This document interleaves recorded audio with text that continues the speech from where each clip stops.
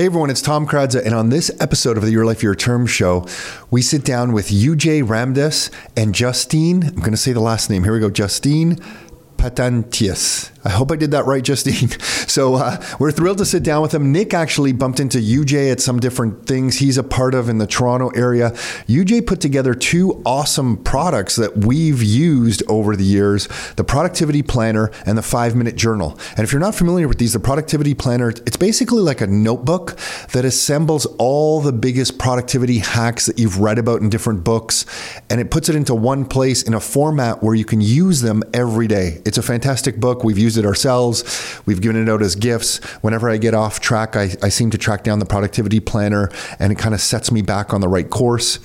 I was using a lot of things that are in that Productivity Planner, just kind of myself on index cards and stuff, but I really love the way they've put that together. And the 5-Minute Journal is basically a way to be grateful for your life in an organized way, I guess is the best way to say it. You know, if you've always heard to be grateful or say thank you for things, and you're not doing it as a habit, the 5-Minute Journal really kind of structures that for you. I've used that over the years as well. I think he's sold off, and he explains it on this episode, those products. And he's now on the next phase of his journey with Justine. So we get an update from UJ. Really love talking about, you know, his journaling, his thinking, his meditation.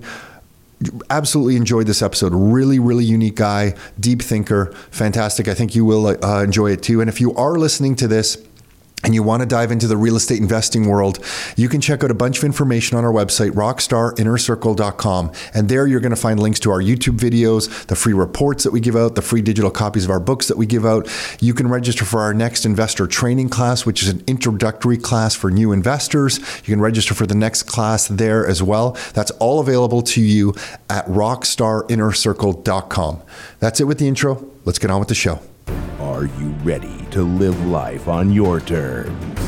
Is it time to take charge? Real estate, business building, the economy, health and nutrition, and more. It's the Your Life, Your Term show with Tom and Nick Kradza. Are you ready? Let's go. We are live with UJ Ramdas. Ramdas. UJ Ramdas and Justine Pattantyus.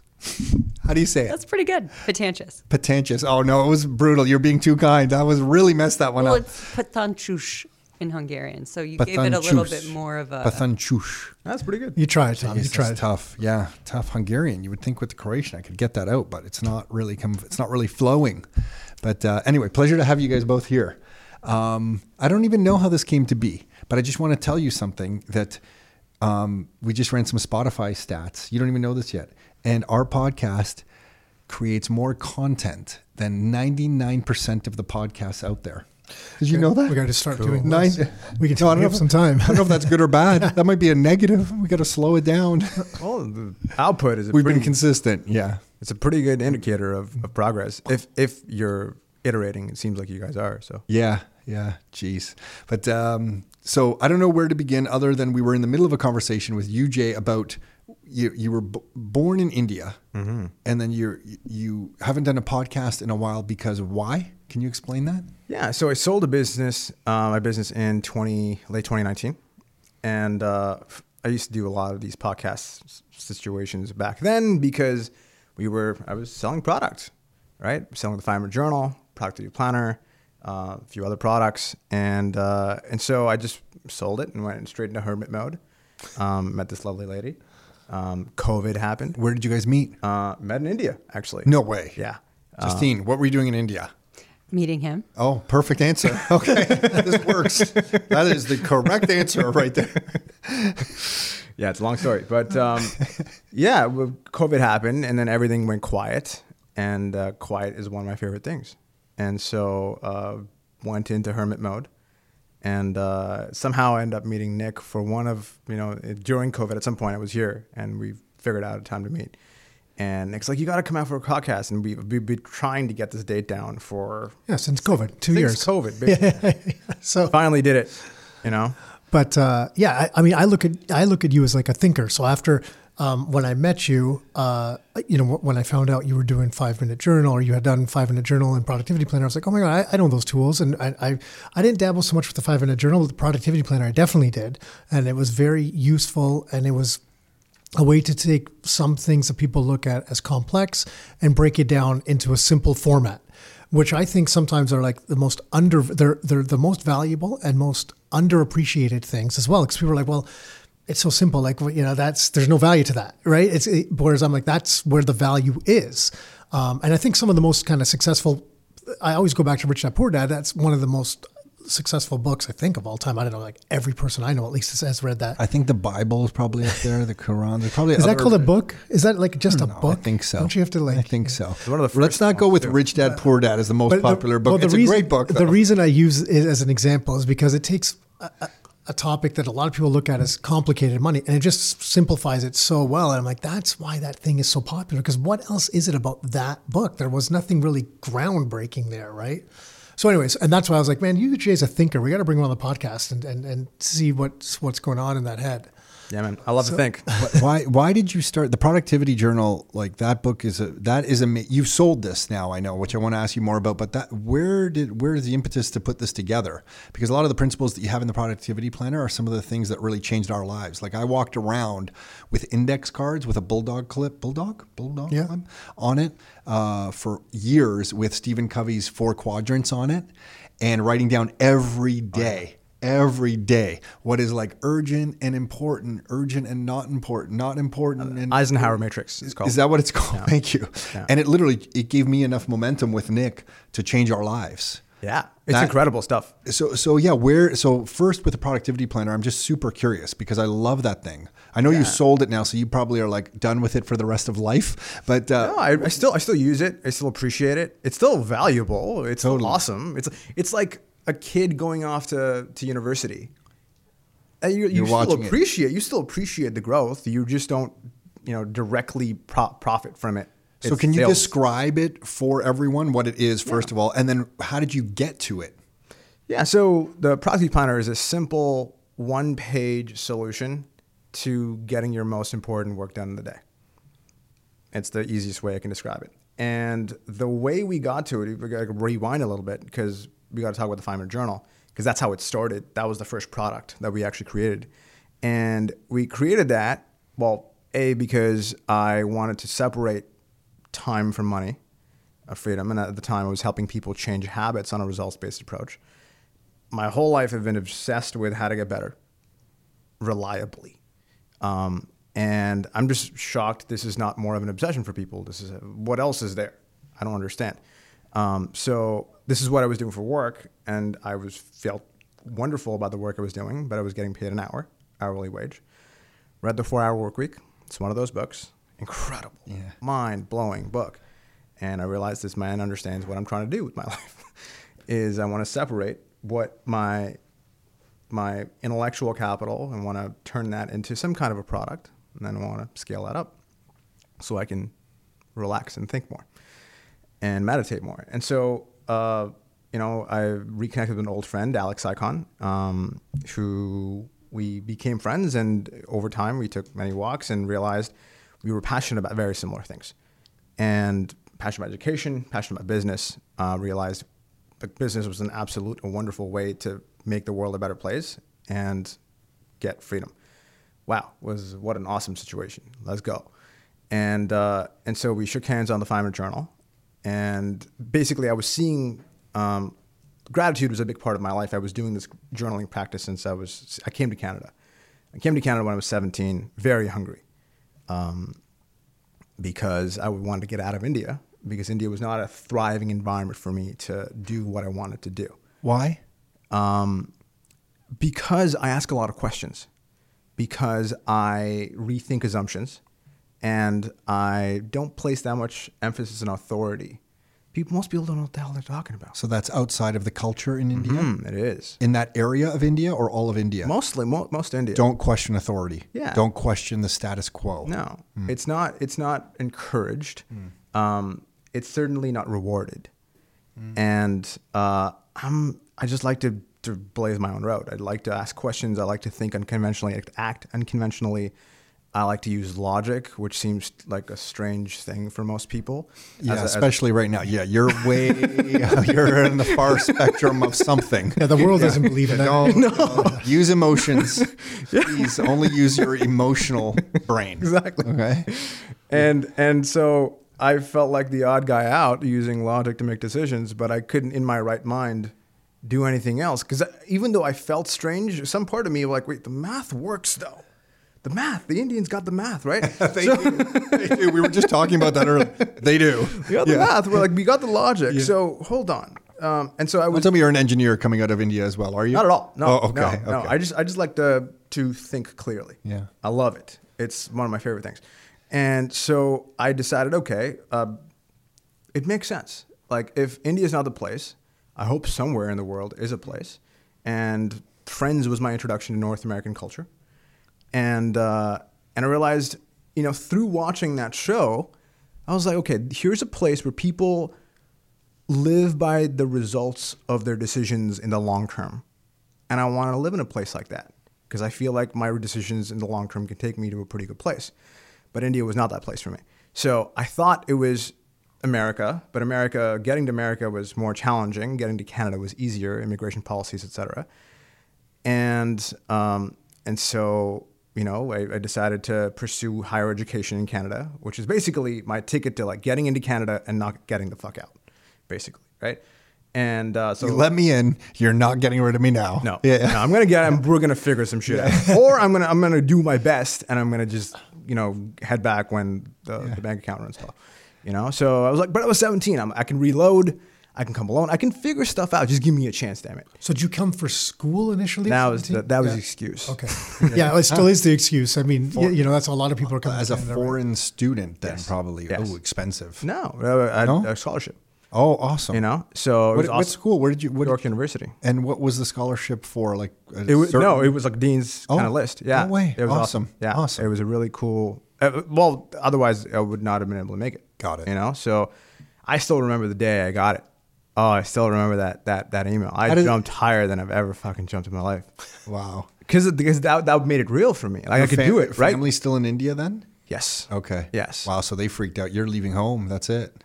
Kind of. Well, they were planning to come along like a few years later with immigration and such. It didn't work out for them because it was unfortunate with the immigration, how immigration worked in India at the time. Their applications got thrown out. Because for no fault of their own, just the way the shitty system was. Lost in the shuffle. Damn. Exactly. Okay. Yeah.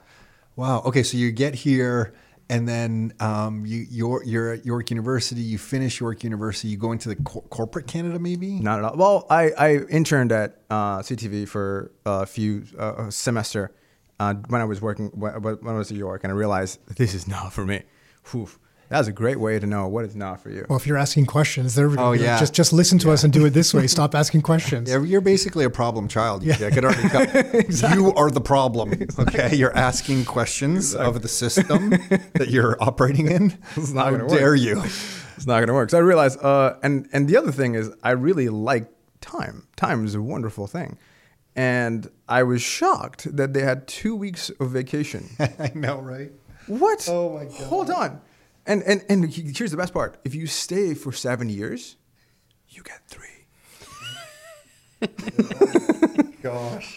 That's payoff. Yeah. That is wow. Yeah. Wow. Anyway, so North America in general has like, I don't know. There's just, it's like a melting pot, which is kind of cool of so many people from so many different areas of the world, which is cool. Nick and I exist because of North America and Toronto, right? Oh. Scottish mother, Croatian father, just not going to happen really anywhere else other than Toronto.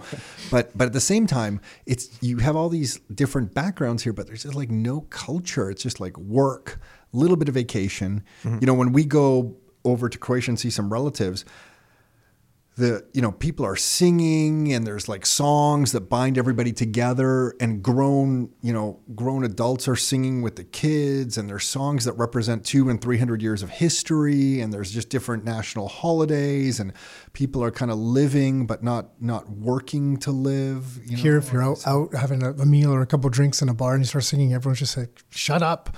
Yeah. You know? Yeah. So it's just so different. And very different. so yeah, to see those 2 weeks of vacation and then maybe if you're lucky, get 3. This is hilarious. This is ridiculous. Yeah. This is like such a, I would say, antithetical to my nature. This is not going to fly. So what then? I basically was working at a clinic to help. I had a couple of jobs in marketing, sales. One of the early ones you get just to, when you don't know what the fuck you're doing. Yeah. And you realize quickly what you're good at, what you're not good at. And I was good at solving problems, and I can talk to people, but people really not. I'm not a huge people person. I can't talk to people like 10 hours a day and still feel energetic. It's not my thing. So I started, a buddy of mine still does actually, has a clinic downtown Toronto called the Morpheus Clinic, where he helps people change habits on a results-based approach. And I was young, but I was curious, and I was very good at solving problems. And so, behavior was a strength. Like cognitive science and marketing was kind of what I studied. And huge interest in applied behavioral design and hypnosis, in NLP, in CBT, and so I was helping people change habits on a results-based approach, and that was a lot of fun. That was just amazing. I'm still very thankful for the time I had there and for the many people I worked with. NLP is a term I haven't heard in a long time. Yeah. Tony Robbins' world, Tony Robbins' time. It's probably still around. It just hasn't caught my attention. Yeah, I kind of forgot about it. Yeah. Basically, communication that works, communication that helps change behavior on a reliable approach. And the good news is, the last 20, 30 years, we have a good amount of research on what works and what doesn't when it comes to behavior. And so a lot of what I learned in the clinic working with people one-on-one, what my favorite part of that job was, I was young, I was curious, and had no psychological qualifications other than my bachelor's degree. And that was really to my advantage, because a lot of people who came into the door, they had been to psychiatrists, psychologists, the whole system, and they didn't know what the hell to do because the system had really failed them.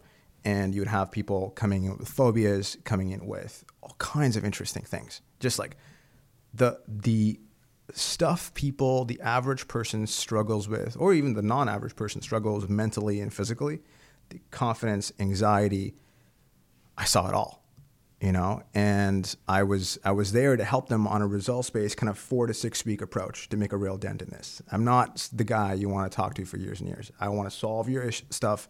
I want to put a bow on it, and I want you to move sustainably forward. And so the cool part about I learned what works and what doesn't really quickly, because the clinic also had a money back kind of results based guarantee. So I had to be good at what I did, or else I wouldn't eat. That's a really good, to me, I love eating what you kill. Just as a general principle. And obviously your business is built around that. But didn't you find it challenging? Because most people I find want, in so many of self-improvement categories, or really and way more categories than that, but they want instant gratification. They don't, to do the work, like everyone wants the fat loss pill. Very few people want to get up and go to the gym every day or go for walks outside and watch their diet, that whole thing. So wasn't there challenges with the people when you kind of were going through that? Like there must have been a segment of the population that was just like, they wanted it immediately now. And maybe you guys weren't selling to them, so it wasn't a problem. Yeah. So typically they're paying about $160 to, at this point, probably $200 an hour. Right. So people are paying. They're committed. They understand, okay, this is shit. This is going to take some work. Yeah. They're probably not happy about it, but they understand that the wishful thinking, you don't really deal very much with that, because I'm also like a tell it to your face kind of guy, and they're paying me. So I'd rather tell it to your face right away. And as soon as you meet them, the first time you meet someone, it's like a 30-minute assessment to see if this is a good fit. If it's not a good fit, then you either refer them out or say sorry, But in 30 minutes, you get a good sense of, okay, like where is this person really at? Yeah. What are the metrics for where they need to get from where they are to where they need to be? Is this reasonable? Is this not reasonable? What have they done with behavior change in the past? What are they capable of doing without my assistance?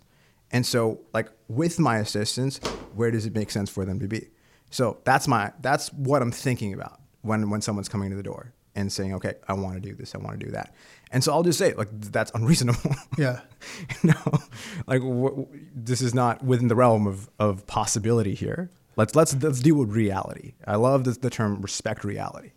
So, and it was that experience there that then segued you, like working with those people gave you like, hey, there seems to be a gap, or the journaling practice, that combined with your journaling practice is like, hey, I think people can benefit from this. Well, the first thing I realized was, holy shit, the system was fucked. Why? Because I was 23, 24 maybe. Yeah. And I was actually making a difference, which I was very thankful for. Because when I started out, I'm like, I have no idea if I'm going to be able to do this properly. But then later, about the second year that I was working, I was like, wow, like the reliability in which I was able to help people, and when people asked me to refer them out, let's say I was full for the days I was there, and I didn't have any more time, I didn't have anyone to refer me to because there was no one I trusted, and I knew people that did the work, but I trusted to really work with them behaviorally to get them from where they were to where they were. Like I just figured it out because I read a lot, I think a lot, and I just make stuff up as I go. What were the common things you found yourself telling people over and over again? I'm curious. There must have been something you're like, I can't believe I'm saying this again. Well, the gratitude journaling is a big piece of it. Okay. Because the research on that is so simple. They talk about it, right? A few minutes of writing down what you're really thankful for, what's good in your life every day over time. If even you do that for about 3 or 4 weeks, in the research, 6 months later, you can see a difference in their self-assessment. They've forgotten they even did it. Mm-hmm. And you can still see it. I found that with the 5-minute journal that I only needed to use it. I had to pull it out. You know, for whatever reason around New Year, I'd always want like a fresh one. I don't know. That's just maybe me. But then if I guess. And if I was in a jam, I would have to use it for maybe 2 to 4 or 5 weeks. And then it re-stabilized me. And I didn't need to use it anymore. It's kind of like I wanted to use it, but I was just in such a good place that it just kind of drifted from a habitual thing that is probably bad to admit. But I looked at it always as a tool to recenter me. Like if I'm off center, do the 5-minute journal, have that gratitude practice. And I also found that the evening gratitude practice, which I had never done before, because for years before the 5-minute journal, I would get up in the morning and journal and think and just kind of scheme, although that has a bad connotation to it. I thought strategize. Okay, that's probably better. Scheme. Strategize. I had never done an evening kind of gratitude habit. And I found the evening one really beneficial, like just going before bed, because often you're so pissed off at the end of the day, with dealing with shit, that it's nice to just kind of re-center yourself around what you're grateful for before you go to bed. Found that very powerful. Yeah, no, it really the bookending the day, in the morning, the few minutes, and then right before you go to bed, a few minutes is really, really powerful. The research is really strong on it, and so. And I had a journaling practice since I was 17 as soon as I came here, because someone told me that if you keep track of your goals and you write down the things that you did well that moved you towards the goals, you'd make more money. And at 17. And what was that practice like for you? Was that in the morning when you woke up, throughout the day? That practice was actually at night. Okay, so before you went to bed, what did you journal? What did you do? Yeah, so I wrote down, so this is like, I still have like journals at home. Boxes and boxes. Yeah. Journals at home. Yeah, I got to deal with the damn boxes. So listen, throw these boxes out. UJ's like, no. No, that's like the most valuable. Yeah, so valuable sure. to understand the journey and where you came from and look back on that. Yeah. So actually, maybe tonight or tomorrow I'll show you. Right. So it was on 2 pages. On one page, I used to write down all the activities I did that moved me towards my goal, and I gave myself like a kind of dollar amount that I would reward myself, just like play money, like Monopoly money, that helped me move towards the goal. And on the other side, I would write down 10 good things that happened in the day. Oh wow, 10. Yeah, so it was. You were like, digging deep. I was. Holy smokes. I was. And then there was like a 2 or 3 affirmations I would write at the bottom. And when we were making the 5-minute journal, it's a funny story. we were kind of really working the page, right? What are the things we want to have on the page? And the evening questions is 3 amazing things that happened today. It originally started as 5 amazing things that happened. Tough. Right? Yeah, hold on. It gets better. Right? So we're working on that. We start with 5, and Alex is kind of is dude, like you can't do 5. We got to do 3. Like most people can't come up with 5. I'm like, if you can't come up with 5, like they need a better life. Who are these people? They need a better life. Who are these people? And then I go home. Hey, you're now sitting across from one of these people. No. So this gets better. So my parents were visiting me at the time, and I was walking my parents through the format, and my mom goes, "You can't do 5. You got to do 3." And I'm like, I'm the idiot now. I'm the idiot. Yeah. Okay, it's gonna be 3. Yeah. Fine. Fine. What's wrong with you? You're living too good of a life. You can come up with 5 easy. No, it's not too good of a life. I was just digging harder for the extra 2. I would have to be like, ice maker actually worked today, in the fridge. Right. It's like a positive, it's like the 5th thing. But it's a big thing because at the time, it's funny because we went out with Mike today. We saw a few properties, and we saw a basement property, and we walked in and the door was kind of shitty. And Mike was like, "Oh, we got to replace this door." I'm like, "I remember living in places worse than this door." And that was not so long ago. Yeah. And now those were the days I was getting those 10. Right? So it was not because I was living a better life. It was because I was digging deeper into the goodness that was possible. And every day, Canada was so easy. Because it's pretty easy. Canada is an incredible country, man. Especially if you go to India, if you go to Bombay, if you go to the shitty places, you can't smell. You need to hold your nose. It's pretty bad. Yeah. Right? So you realize how some people live and how far some people, how they live and how they normalize what they live. Canada is an incredible place. On this note, I just need to share the story at this point. It was like grade school, and they're taking us to Pioneer Village, which was by York University. And they're like, this is how people used to live like back in the 1800s. And they came and they showed us like an outhouse, and they're like, people would go to the washroom like out in that outhouse. And then they would have a pump that was just like in the middle of the ground somewhere. And they're like, they'd have to pump for their water. Our relatives in Croatia lived in a village with no running water, a well, so no pump, and no washroom. You just grabbed some toilet paper and you walked, a certain amount of feet for number 1, certain amount of more feet for number 2. And that's when it hit me in the 1980s. I'm like, oh my gosh, how poor is our family? Like, this is how people lived in the 1800s here in Canada. This is how our family right now in Croatia lives at a lesser standard in the 1980s. It just kind of plays, it gives you context. It does. And how grateful you can be. And I complain a lot about Canada because I think it could be so much better with some obvious little tweaks. For sure. So No question. I'm guilty of that, but I'm also recognizing like, okay. Like I'm fully with you on that. Don't get me wrong. Like there's the incompetence that I see is real. Is real. I'm not questioning that. Is just the alternatives exactly to that are not many. So I guess we just live with a somewhat of a tolerance of general incompetence in our lives, just to be aware. Yes. Okay. I don't know if that's good or bad. So you bake these things into the 5-minute journal because through what you're doing, you realize this is a real success factor. This is something to really propel people almost automatically to their better life. Is that one way of saying? Yeah. One of the things that was really important for me to do in the business, it makes people's lives better, and it provides a platform for me to live in a way that is true to my being. And so the Intelligent Change was the company behind the Productivity Planner, and the 5-minute journal did that. And so the 5-minute journal happened.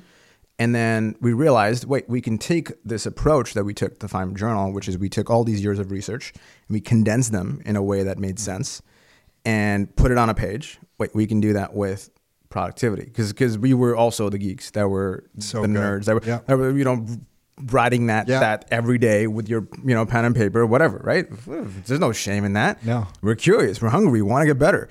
So we did a bunch of that stuff, and we're like, okay, how can we put this together on a page that we want to use? It's so good. And then we iterated. I'm glad. Thank you. This is it's so good. Makes looking at that glad. page, and I learned something from you as well because I didn't know about the concept of the Pomodoro, 15-minute increments or 25. Sorry, and that was new to me. I was like, oh, I never really knew about this, and made me read about that a little bit more and play around with that. I had no concept of that.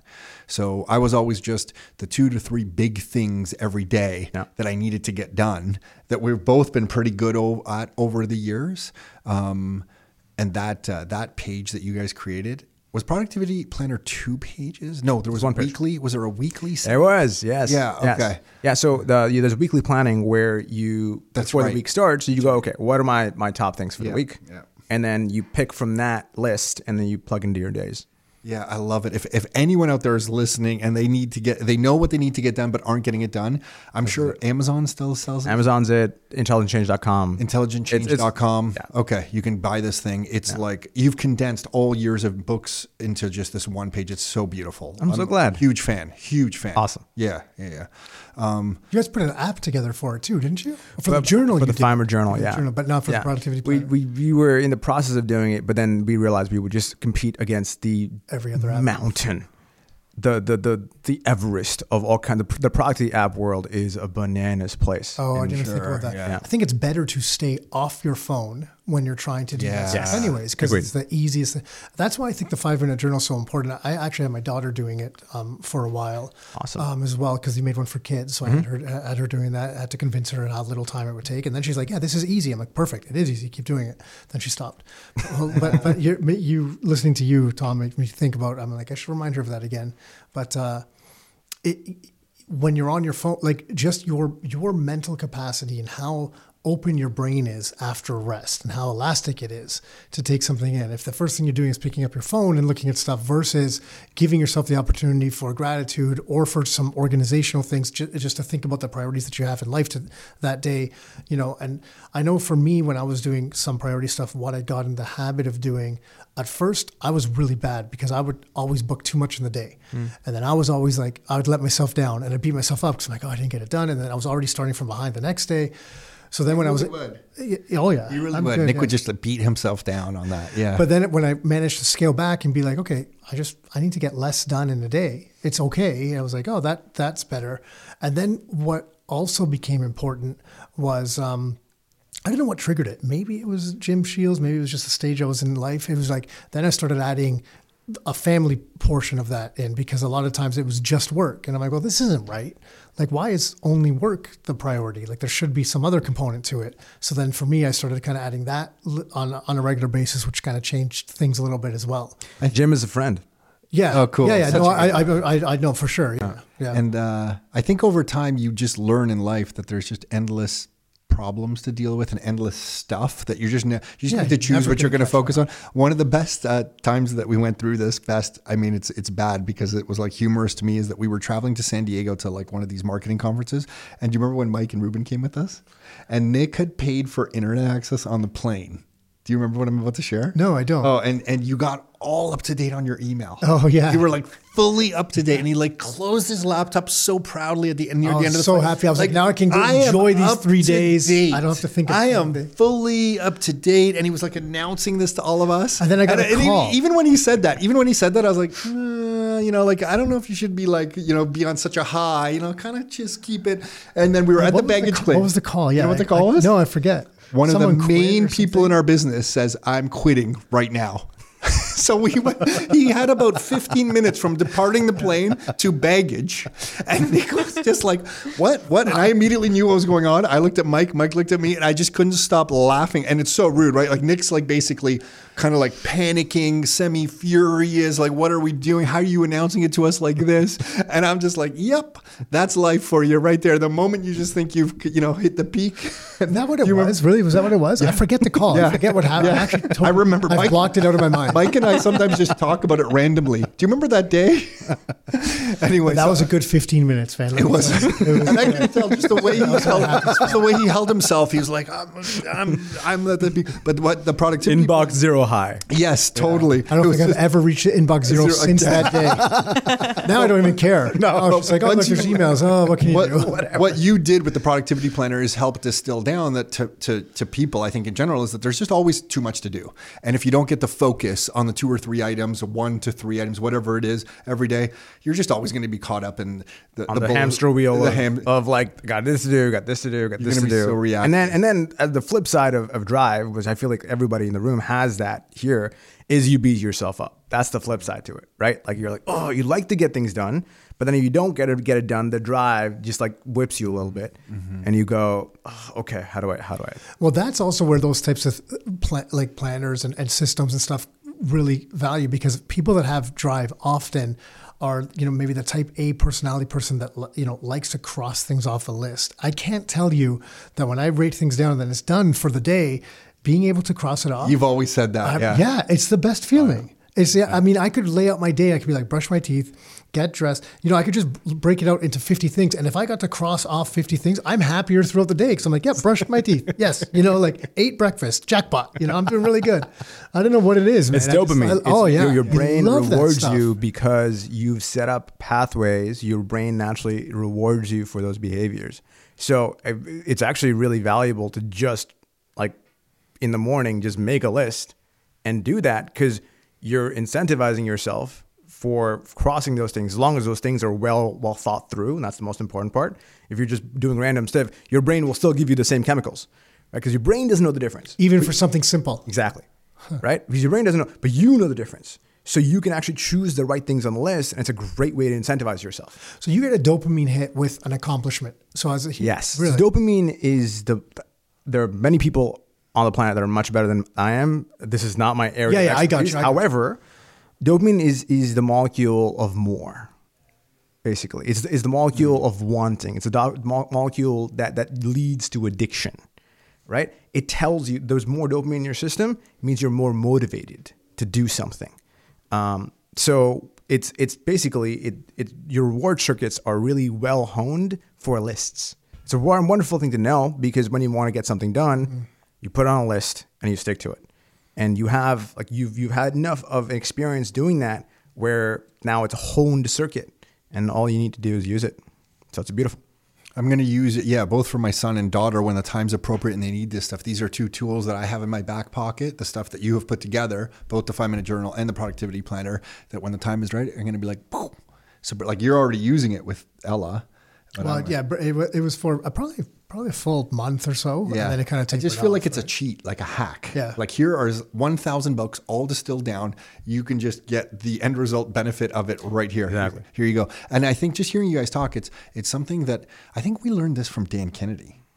But the concept in every day you must work on future income and now income. That always ingrained really well in us, that like not a single day could go by with us.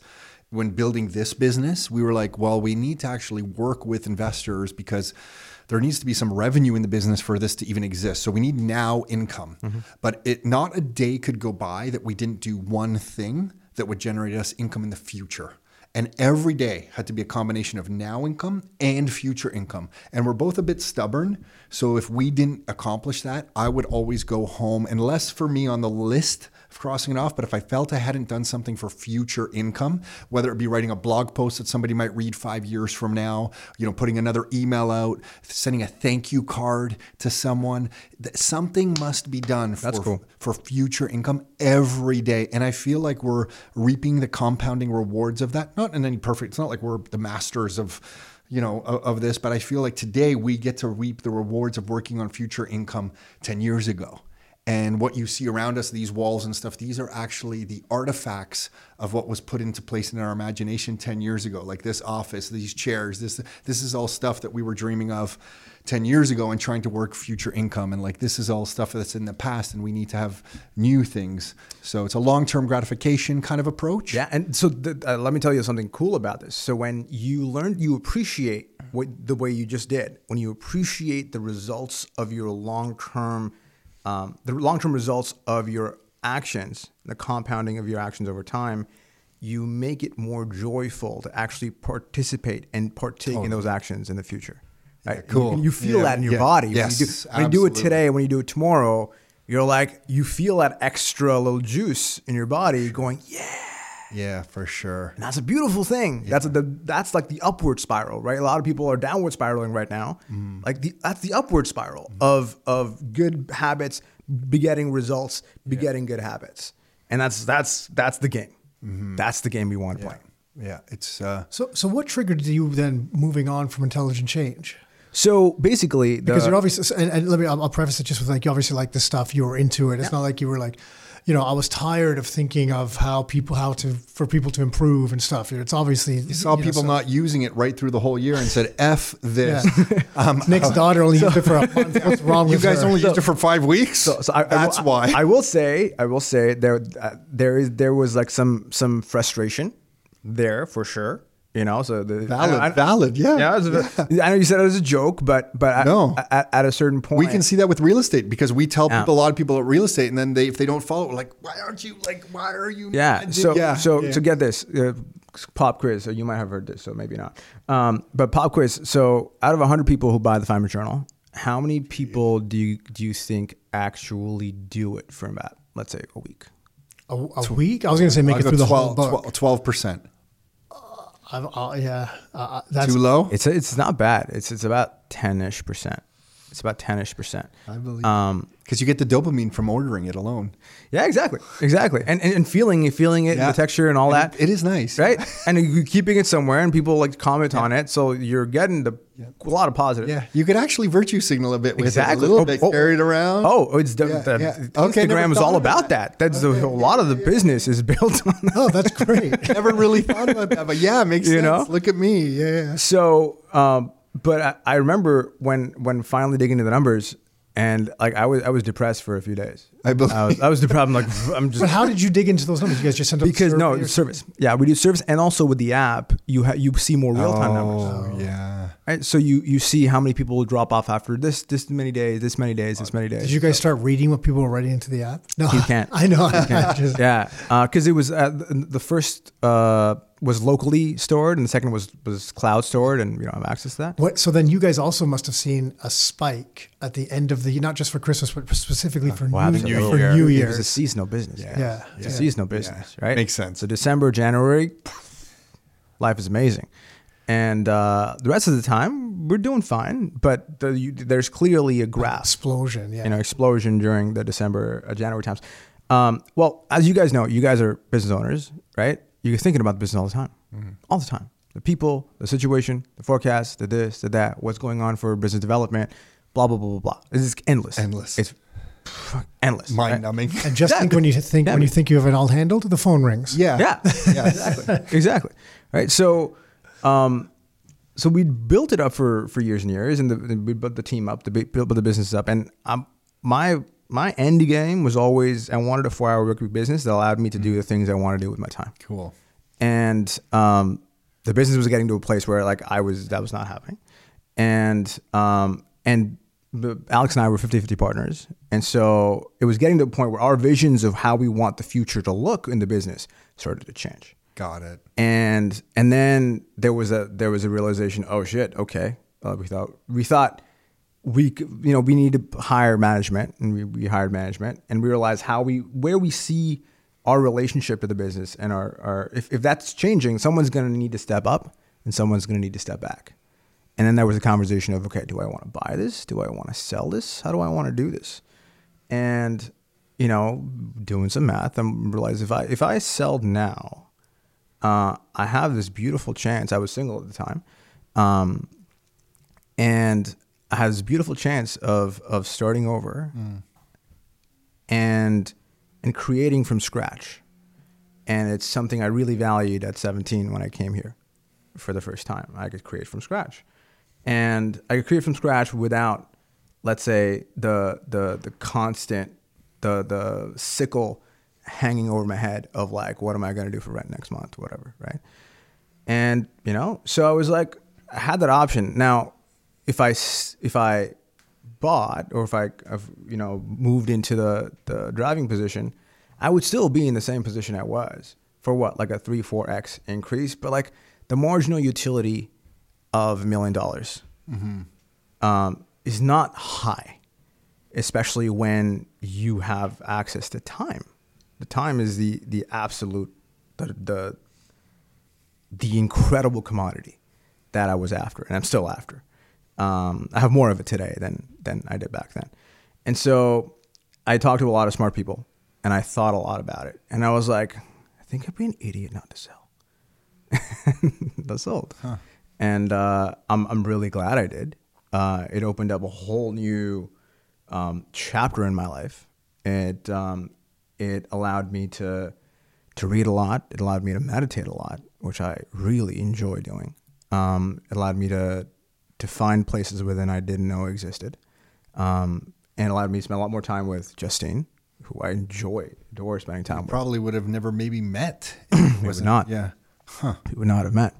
And so all of those things happen as a downstream effect of selling and of having the patience and just the good sense to quit when it made sense to. UJ, how old are you? 35. When you're 95, what are you going to look back on in life and think that you did it right? Like, what is going to make UJ at 95 reflect back on his life? Because you keep mentioning journaling is really important to you. You've mentioned probably 4 to 5 times meditating is very important to you. So these are like big pillars in your life. You started a business, you sold a business, you've gone back to India, you meet Justine. When you're 95 and you reflect back, what do you think at this point? When you're in the monastery as a monk. Yeah. What's going to be a successful life for you? And we both hate success, that word, but like what will have made your life right? So when I was about 15 or 16, when I was wanting to come to Canada, I could see the arc, the fork in the road. And if for whatever reason I couldn't leave India, I would probably become a monk. It's legit. Probably become a monk because, I started asking the big questions early. And I was very shocked to hear that adults were not able to answer this. What the fuck are they doing? What is going on? They can't have what is this game called life? What's winning mean? What does winning look like? Because nobody I look around me looks like they're winning at all. Yeah. And what I just intuitively felt there was a deeper layer that existed that I was hungry for. And the thing that matters the most to me is seeking truth. Seeking truth. So if you want to seek truth on the outside, you study science. Right? You study math, you study science, you study the building blocks of how you make things up. Everything in the room here. Well, not anymore. Now you just listen to what people tell you and you're supposed to believe it. There's no more science. That's right. Yeah. Right. You said the building blocks. All of the mics here, all the technology is built from that. If you want to seek truth on the inside, you get quiet. It's the only way. And when you get quiet, in the beginning, it's not fun. It's not fun. It feels pointless. Well, it's not fun because there's not a lot of practice. Mm-hmm. It's just like when you lift weights for the first time. It's not fun. You don't know what you're doing. You're like, oh, how long is it going to take? I'm like, does it make sense at all? Right? All those things. But when you allow those waves to pass and you get better, there's my experience is there's beauty and truth and stillness within that all great traditions talk about. They're all talking the same language. They're talking different languages. They're talking about the same thing. Because people don't understand them, everybody is getting their panties in a bunch. It's amazing. It's amazing. Arguing over it, yeah. All kinds of nonsense. And so, to me, I think the most important thing is to go deep and seek truth. There's this great line, I think it's by Dan Sullivan, all progress begins with telling the truth. And I really believe that. And I say it over and over again because it's such a fundamental thing for me. If all good strategy comes from truth, right? This is why I love good thinking, because good thinking can be transcendental. It can help you get out of the mind instead of get into the mind. Mm-hmm. Okay, so let me ask you this then. Can you... He says good thinking like we think about accurate thinking. Mm-hmm. He's using it in the same context. Yes. Yeah, but what my question was going to be was, there's truth. Like can't you overthink something? Because if you continue down that path, then you can limit your growth by staying stagnant on one topic, one idea, whatever it is, right? So there's a balance that has to be struck that but he's not talking about achievement. No, but I'm talking about finding truth, right? So like if you've at some point in time, you have to come to terms with like, okay, my belief now is that I have found truth in that, and I can move on to something else that I want to then go deep in as well, or whatever. Because otherwise, can't you like do you know what I'm saying? going layers deeper though. You're going. I get it. I get what you're saying. Like, stop it. But I understand that too. But I'm just saying like that. Then I feel like in some ways you're almost spinning your wheels. If you go too deep, you're limiting your growth potential because you're going so deep in one area versus can you then expand? And maybe there's value to that. There is value to that too. But his satisfaction, if I'm reading him right, it's not coming from growth. No. It's coming from the continual iterations and peeling back the layers of finding this universal. But it's in time. But I guess what I say is in multiple different areas. It's not just like you're thinking about one subject. It's like a large thing that you're breaking down into different segments. Let me clear this up very simply. Is when you get quiet, there are layers of your psyche that become active because they have not been paid attention to, right? This is why there's that great quote by Blaise Pascal: "All of man's problems come from his inability to sit in a room quietly for an hour." It's true. And when someone has the courage to do that, and they have the courage to take a piece of pen and a paper and write down all the thoughts that come up, that's courage, right? Most people won't do that. When they do that, they write down the scars in their psyche that have existed because life has hit them in a certain way, and they've been unable to deal with that. The truth I'm talking about is capital T truth, which is a sacred thing, is when you start to peel away. You have the ability, everybody here has the ability to peel away the layers of the psyche enough where in silence you start to feel something that makes you cry. Right? That exists. It exists. I've experienced many people have this experience. I've had this experience. It exists. And for the longest time, I ask a lot of questions. I call bullshit a lot, right? This stuff, it took a long time for me to realize it wasn't bullshit. It took me many years. What is that state? Feeling? That's the question. That's a beautiful question, right? That exists, right?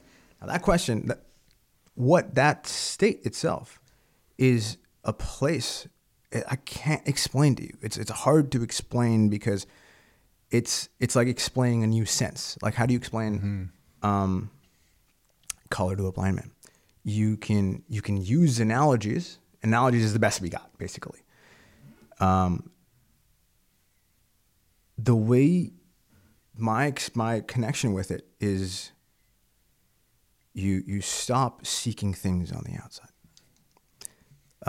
Or the psyche, the way we're trained the whole lives, right, is I want this because it's going to make me feel better. I want this because it's going to make me feel better. But then slowly, it doesn't happen all at once, you realize, you turn around and you go, if I want something, let me just seek it on the inside. Your relationship with that silence, we're just going to call it silence for now, becomes deep and beautiful. And some people, it's the thing of 1,000 names, right? And every religion is talking about the same thing. The people who don't understand it are confusing the hell out of it. But it's actually very simple. It's that allows us to be relaxed and calm. You're reminding me of when I first went into sales. I had no sales experience, no organized or professional sales experience, I guess. And I had a big quota. And I was journaling every day and meditating already at that time. Nick and I went to meditation camp. I was in Toronto Central Library. I was 13. Cool. He was 8. Our mom was like in a jungle with a shaman doing ayahuasca before that became like a trendy thing to say. Our mom was like, I'm going somewhere in the jungle and I'm going to take some plants or something. We're like, Mom, what are you doing now? But anyway, so we've always been exposed to that kind of, thinking, meditation. That camp was really interesting for me. I think for you too. Yeah, you were younger though. But even at that age, I still remember. I remember using memory pegs. I remember using like your internal alarm clock. And it would be a game. Like I thought, this is our mom's idea. It was fun. But at an 8-year-old, it'd be like, you set your internal alarm clock and see how close to the clock. She even bought stuff that put on us to get and it worked. It does work. And the memory pegs and stuff. Specifically, the two things I remember at that age were the memory pegs and the internal alarm clock. And then names, and there was other things that we'll use from there. She would hook things up to us. This sounds crazy, but to get our brain waves, I think it was like theta, beta, theta. Yeah, it's electroencephalograph. And then we would get to a certain state. Then you would see a movie screen in front of you, and you would picture yourself in this room, and you up on the movie screen, you would see the life that you wanted to be living, and it would be playing out. There's all these things, and if you had a health concern, you would see yourself lying down on the bed, and you're healing yourself. Like it was all. That's right. It was all this weird stuff. But I really enjoyed it. Yeah. Anyway, I get into sales. So this is a very superficial example. Okay, I get into sales. I'm still meditating and journaling, and I'm like, how am I going to hit this number? But then I was like, I remember some of these techniques and some of these things I read. So I'm like, I'm going to hit this number. I'm going to stop worrying about it. I'm just going to observe almost from a third party perspective the things that are going to happen that are going to allow me to hit that number. And it's going to be fun to watch. And I detached from like worrying about hitting this sales quota. I know this sounds crazy, and definitely anyone listening to this at this point that thought I was crazy and be like, this guy's totally off his rocker. And I was going to Oracle, and some deals were falling through on me that I had committed. Like I needed these deals to go through. And I remember thinking, I wasn't freaking out at all. I'm like, oh my gosh, this is fascinating. What's going to pop up to replace these? Because I know something is. I can't wait to see what's going to replace this. Like, this is going to be mind-blowing, amazing. And I would leave. And I know it sounds so ridiculous. And then I would just meditate on that and think like, I can't wait to see what unfolds in front of me and how life is going to like solve this puzzle. So I know it's a very superficial example, but it was like a time in my life where I was, meditating, thinking about something kind of in the superficial real world when it comes to a sales quota. And I hit my quota. I knocked it out of the park. My old sales manager is actually sitting diagonally across from you right now. He's right over there. And I crushed it. And, there's correlation and who, but it was just a way for me to manage my life and the world that really had no pressure and joy. And it was a really unique way to look at things. And I don't know if I'm making any more sense anymore, but it was a lot of sense. It was just a fascinating little experiment for myself that I've never forgotten. So two things I'll mention. One is going to respond to that. And second, I'm going to come back to your question because I don't think I fully answered your question. I value answering questions fully. What you did there with meditation is there's this great quote by Viktor Frankl. Between stimulus and response is this beautiful gap where all good stuff when it comes to being human happens in that gap. When you expand that gap, you expand it with meditation, gratitude practice, movement, all kinds of stuff that pulls your consciousness up, expands that gap. When you expand that gap, when life happens, and whatever life, all of life is superficial, right? That's what it is. However, when you expand that gap, the stimulus that comes in, these guys canceled the contract, whatever. That's just stimulus, right? You expanded that gap enough where you had this ability to go, whoa, ooh, I wonder what's going to happen. It felt like, right? Yeah, yes. You had that. Yeah. It's just like strength training for your spirit. Mm-hmm. Yeah, that's a good way to say it. Yeah. It's strength training for your spirit because you have that ability, that little buffer to deal with life just more smoothly. It's like having stabilizers for your car, just like a little extra just smoothness in your trip. Life is going to be bumpy. We know this. There's nothing you can do to change it. But you can get some extra shock absorbers, make it a little nice in there. The question you asked is about the 95 thing. The thing I care about is to touch something deep in someone and wake them up to the possibilities that exist within themselves. I love that stuff. That really gets me going. and an intelligent change, the business. Like we did it in a very specific way. Very practical way you did advanced stuff. Yeah, I'm practical as shit. This is this is my life, and now I'm doing it in I guess probably a more unconventional way. I'm learning music. Both of us play instruments. Oh, cool. And it opened up actually after a long meditation retreat. It just kind of blew open, and now I'm getting piano lessons, and I have 2 instructors.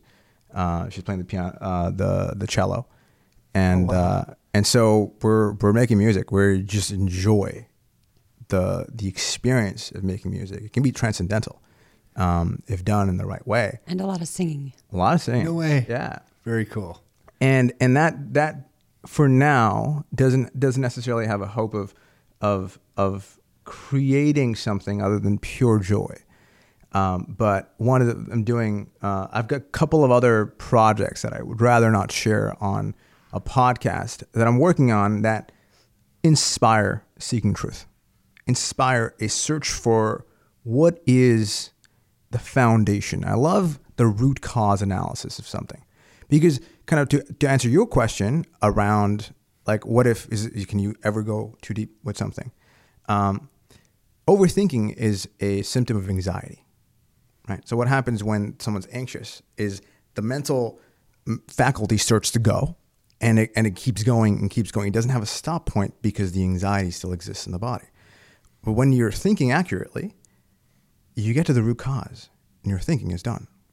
It's done. There's no more to think about. When you cut that thing off the list, it's done. Mm-hmm. So you just move on to the next thing without being beheld to the process of thinking because it's going to make something okay. So the mind is just, you use it as an instrument to get to where you want to go. But the seeking is not in the mind. The seeking is in you, right? Like when you care about, when you have something that you wanted to do for years and years and years, and you do it. Like my favorite example of this is, so I'm not too much of a USC guy, but I used to watch Anderson Silva like religiously. That man was a beast, and it's quite sad how that whole thing ended. But when he was closer to the peak. Oh my God, his movements, the mastery of body and mind and spirit would just like blow me away. And the title fight, right? And this is my favorite part. This title fight, when he used to win those. You saw a grown Brazilian fighter at the height of his career on his knees, weeping, right?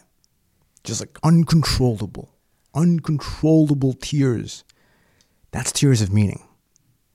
That's a man that got what his spirit wanted. Like you can't make that up.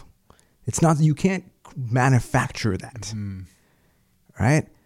That is someone who got that he seeked that with all his spirit. Now, it was not a mental thing. He trained every day of his life. He gave his entire being to the sport. Right? It was almost like a religious, spiritual activity. You don't get to be at that level if you're not dedicating everything to that, right? And when the mind, at that point, the mind gets out of the way. And there's just pure being. It became beautiful. His fighting wasn't fighting. It wasn't brutal. His fighting was beauty. Yeah. There's grace in it. Yeah. And he was having those moments of the feeling you're talking about. Yeah. He had that moment of achievement. It all kind of came together. Yeah, it was transcendent. It was transcendent watching him fight. It's kind of why I brought that up. You're an interesting dude, UJ. You're an interesting dude. Thank you. Justine, I know we roped you into coming. I don't know if you were planning to come on to this podcast. We roped you into this. I don't know if you know UJ, obviously. So you knew likely where this conversation was going to go. I don't know if I knew where the conversation was going to go. But, yeah, it's interesting. It's going to be fun to see you guys over the next, 5, 10, 15, 20 years. The path that you're on, it's going to be fun to watch how this evolves and blossoms. It's exciting. It's also It's been a super interesting experience for both of us because we met during COVID. Just before. Right before. No way. Literally as COVID was about to descend upon the world. Well, there you go. Maybe it worked. Here, lock you down together. There you go. Yeah. One way to test you two out. You're gonna like each other. You're Yeah. running for Hey, the we're gonna hills. try. We'll try a little experiment here. Yeah, the experiment was successful. Yeah, obviously. And, yes. We And- went from meeting in person for the first time to living in the same place in Like 2 less weeks. than 3 weeks. So you met in India. Were you living in Toronto before that? No. Oh, no. He's American. Oh, okay. No. We're from in the U.S. I grew up in New England, so New Hampshire, Oh, cool. Massachusetts, Wow. Maine. Yeah, Boston Bruins, Patriots. That's all they hear. Yep. Oh yeah, I lived in Boston for a long time. Oh, did you? I'm sorry. The door's right there. Can you just Boston has had too many sports victories. We can't, I'm a lifelong Toronto Maple Leafs fan. We can't even if you're not a Bruins fan, we can't even, just talk because you're about from the area. We Yeah, it's just, I'm sorry. it's a scar. It's a scar. When I'm 95, if the Leafs won the cup, my life will be complete. That's a very superficial. I'm just going to put it. I will. all good. I will drop and cry. There we go. I tell my kids, I'm like, you don't understand. If the Leafs win the cup, there's going to be a party. There's going to be a huge party. He's like, Dad, I don't even know if they're that popular anymore. The Raptors are way more. I'm like, no, there's more of us out there. We're just quiet, suffering in silence. Anyway, so it's such a pleasure to cross paths. I mean, I feel like there's so much more to talk to you about. You guys are going to have to come back, and you're on a journey. I know you're on another stage of your journey. The crossing paths with us is a little step in that journey somewhere. So we're going to have to keep talking to you and keep, if you're willing. But happy to be. Yeah, we're going to be around anyway because we're going to come by. You're talking to Mike. And we know where that ends up. So we know what you're going to be doing in the future, whether you know it or not. We know what you're already doing, right? I know you guys know this, but you have such a great team, a great space here that really cool. holds Thank the you. energy of the vision that you're holding. And it's wonderful to see people coming together to create places that people can live and create families and communities. And, cool. It's like, it's not just about making money or, reaching certain levels of success or whatever that means, but it's really about, like, these are the foundational components of a good society, right? As having a place to live, having a place to be safe, having a place to raise a family, having a place to connect, having a place to be and express yourself. And, you've got a lot of hands in those spaces coming to life. Thank you. You're too kind. Yeah, I appreciate you sharing that. Sometimes Nick and I in business, like any business, you look around, you're like, we want to throw this table that we're sitting at upside down, turn off the lights, and be like, that's it, we're done. Well, I think it's been a good run. Yeah, I think if it was just about a bottom line, we would have. It would have been done already. Yeah, we would have been gone a long time ago. We were, it's the big that gets old after a while, and after you've been through it with the business and everything you've done, you see, like, when it's just about that, after a while, that's like, okay, that doesn't fulfill anymore, right? There's got to be more to it. There's got to be more to it. At least for us, there is, right? And something that we can potentially talk about next time is since I exited, I really got interested in understanding how to allocate capital effectively. Because now finance all of a sudden became super interesting. I have no idea why. And I've learned so much. It's been such a cool journey to take. And like, so if you already like accurate thinking it with money is just like, now just making it fun. Now it's just too much. Right? So, usually when Nick and I talk, we usually end up talking about investing in some way or shape or form. One thing, something comes up. So it's a lot of fun, but See, Nick talks to you about the money. I talk to you about the meditation. It's the balance. We pull both sides. It's good stuff. Last time we were chatting, I was walking over to pick up the truck, and I remember I was talking to you. I was at the side of the bridge over Trafalgar, and I could just hear over the QEW. Yeah, over the QEW, the cars going back and forth. I'm like, UJ, I'm sorry it's so loud. Oh, I remember that. Do you remember? It's just like, can this guy hear anything I'm saying? I'm sorry, I had to go for this walk while we were on the phone. So anyone who wants to track you on what you're up to, your escapades, is there a place to go or no, to wait to hear from you? It's a good question. If you go to ujramdas.com and just put your email in, probably sometime in the next couple of months, I'm going to reemerge. I've been in hermit mode for the last little while. You really have been. I have been. Legitimate. Yeah. I've enjoyed the hell out of it. But I feel like the pieces are in place for me to slowly emerge in a smooth way. Because I love my solitude and I love my just peace so much that is like why get out. I'm like, it still makes sense. I love sharing ideas. I love like sharing things that make people's lives better. It's kind of my nature. Yeah, because hearing you speak, you don't seem very introverted or anything. Oh, no. But you obviously treasure those quiet times alone to think and stuff. So yeah, you're an interesting mix, UJ. I love speaking. I love sharing ideas. I actually like it when the light comes on in someone's not just eyes but their spirit. Yeah, when you can see it and you notice it. Sure. Right. There's awake is not just sleep and awake. Right. Awake is a spectrum, and just like asleep is a spectrum. There's a lot of people awake right now that are more asleep than awake. Right. But moving that slider closer and closer to awake is just like, that's my true north. How do you define, sorry, I know we need to kind of wrap up here in a second, but how do you define awake? Like how would we, because I agree with you.